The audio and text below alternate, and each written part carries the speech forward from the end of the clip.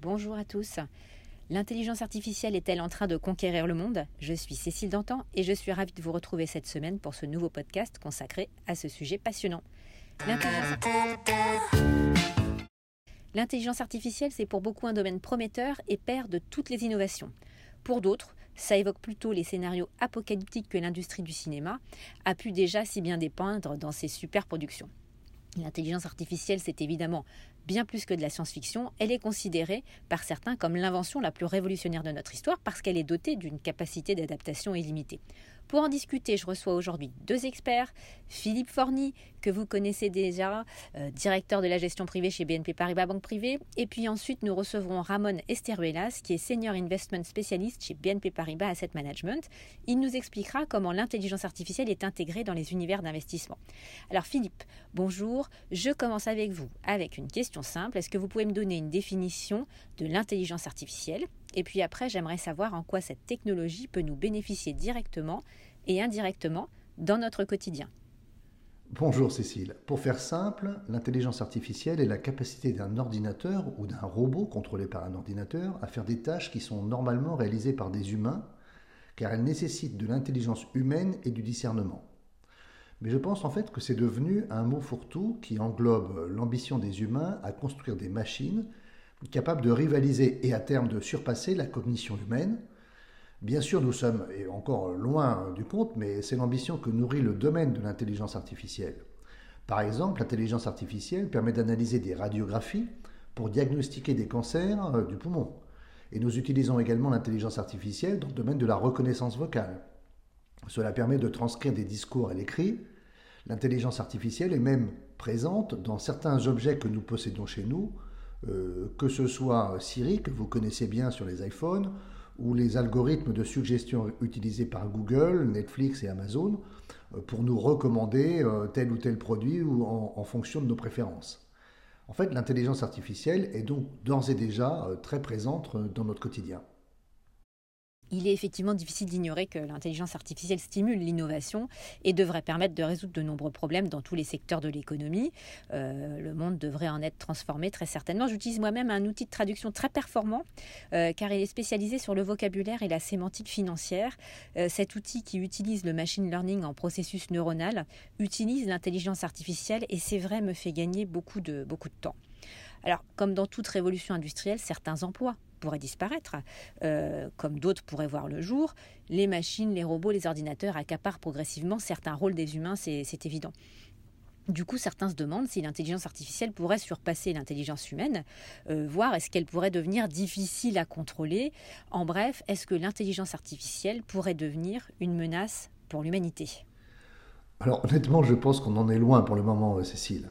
Si l'on dresse le bilan de la situation dans le domaine de l'intelligence artificielle, honnêtement, ce n'est pas demain la veille que l'intelligence artificielle surpassera l'intelligence humaine. Certes, l'intelligence artificielle peut se révéler très performante dans certains domaines bien spécifiques. Par exemple, un ordinateur est capable de battre un humain au jeu d'échecs ou au jeu de Go. Elle peut surpasser les capacités humaines dans un certain nombre de domaines très spécifiques, comme je l'ai précisé avant, comme l'analyse de radiographie pour déceler des cancers ou des tumeurs. Il existe donc des domaines dans lesquels l'intelligence artificielle fait aussi bien, voire mieux que l'intelligence humaine. Mais ce n'est pas demain la veille qu'elle surpassera l'intelligence humaine globale. En fait, les gens ont toujours peur de l'inconnu, et chaque nouvelle technologie est perçue comme une menace, mais je pense qu'il n'y a pas de quoi s'inquiéter pour le moment. En fin de compte, il s'agit simplement d'un outil. Ce n'est pas l'intelligence artificielle qui est dangereuse, c'est le fait de l'utiliser éventuellement à mauvais escient. Quels sont les facteurs qui devraient concourir à accélérer l'usage de l'intelligence artificielle à court terme, Philippe ? Il existe des facteurs qui favoriseront la démocratisation de l'intelligence artificielle. Le premier est la croissance exponentielle de la puissance de calcul des ordinateurs.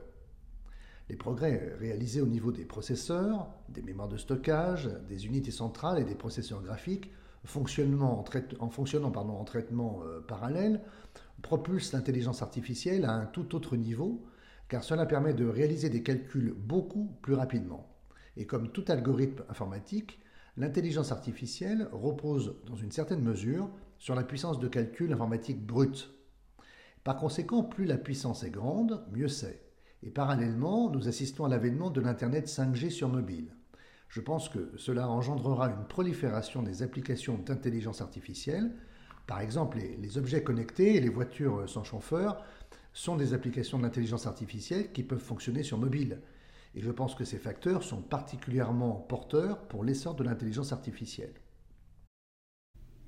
Quels sont vos conseils pour investir dans le domaine de l'intelligence artificielle? En fait, c'est un peu compliqué.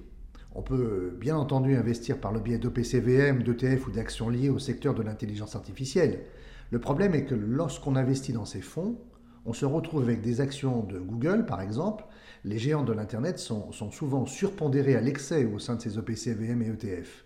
Et quand bien même il est vrai que Google investit énormément dans l'intelligence artificielle et dans le développement d'applications reposant sur celle-ci, donc oui, si vous investissez dans Google, vous investissez dans l'intelligence artificielle, mais en fait surtout dans le domaine de la publicité en ligne et sur mobile.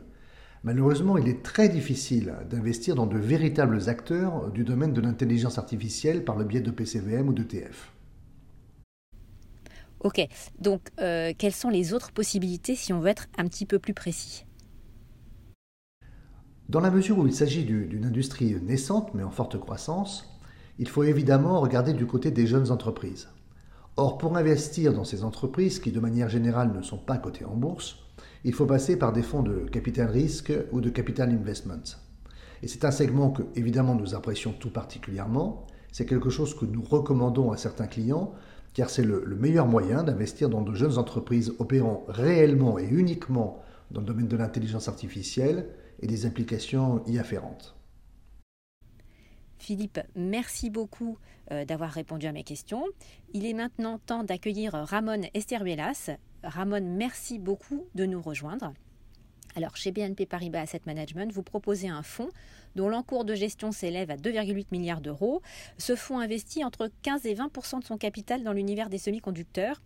Au sein de ce secteur, quels sont les segments que vous appréciez tout particulièrement? Bonjour. En effet, oui, nous investissons massivement dans l'industrie des semi-conducteurs qui est très liée, en effet, au développement de certains logiciels d'intelligence artificielle.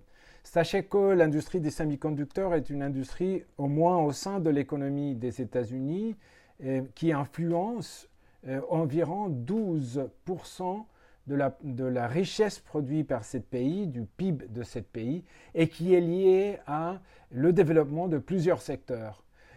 On voit que le monde devient beaucoup plus interconnecté, plus automatisé, et bien sûr qui développe des solutions pour essayer de décarboniser notre système énergétique. Les circuits intégrés qui font partie des semi-conducteurs, en effet, sont une solution pour naviguer les défis qu'on a autour de ce monde qui est beaucoup plus connecté. En effet aussi, on est investi dans l'industrie des semi-conducteurs qui touche soit la santé, soit les industriels, les services aux collectivités. Donc on peut toucher vraiment plusieurs secteurs ou industries de l'économie. Les entreprises liées au domaine de l'intelligence artificielle sont-elles vouées à occuper une place plus importante au sein de votre portefeuille dans le futur? Oui, l'intelligence artificielle est un de nos thèmes d'investissement phare depuis 5 ans. Nous assistons à une véritable démocratisation de l'intelligence artificielle. À l'heure où je vous parle, on a près de la moitié de valeurs du portefeuille qui sont exposées à ce thème ou à cette innovation, aux innovations autour de l'intelligence artificielle. C'est intéressant aussi de savoir quel est le potentiel long terme, disons, des sociétés qui développent des solutions, des logiciels pour nous aider à prendre des décisions, et comme c'est le cas dans la majorité des logiciels autour de l'intelligence artificielle. Et il y a de la recherche qui conclut qu'on pourrait générer de la croissance d'environ 13 000 milliards de dollars dans les prochaines années à cause ou en utilisant, en se bénéficiant des innovations dans le domaine de l'intelligence artificielle. Ça touche, comme j'avais dit avant, plusieurs secteurs. Ça touche pas seulement la technologie, mais aussi le commerce digital, la santé, bien sûr. Il y a des sociétés, par exemple, qui développent des solutions à des maladies rares en utilisant une analyse de données avec des logiciels d'intelligence artificielle. Et on touche les industriels aussi avec la robotisation et les logiciels qui sont liés à améliorer l'efficacité des robots. Et bien sûr, on touche toutes les thématiques autour tous les défis, disons, autour de la transition énergétique.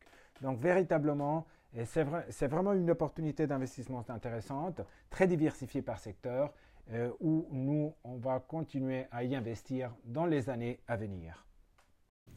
Ramon, Philippe, merci infiniment pour cet échange. On se retrouve tous la semaine prochaine pour un nouveau podcast. D'ici là, retrouvez-nous sur votre plateforme de streaming préférée en vous abonnant à la chaîne de podcast BNP Paribas Banque Privée. Bonne semaine!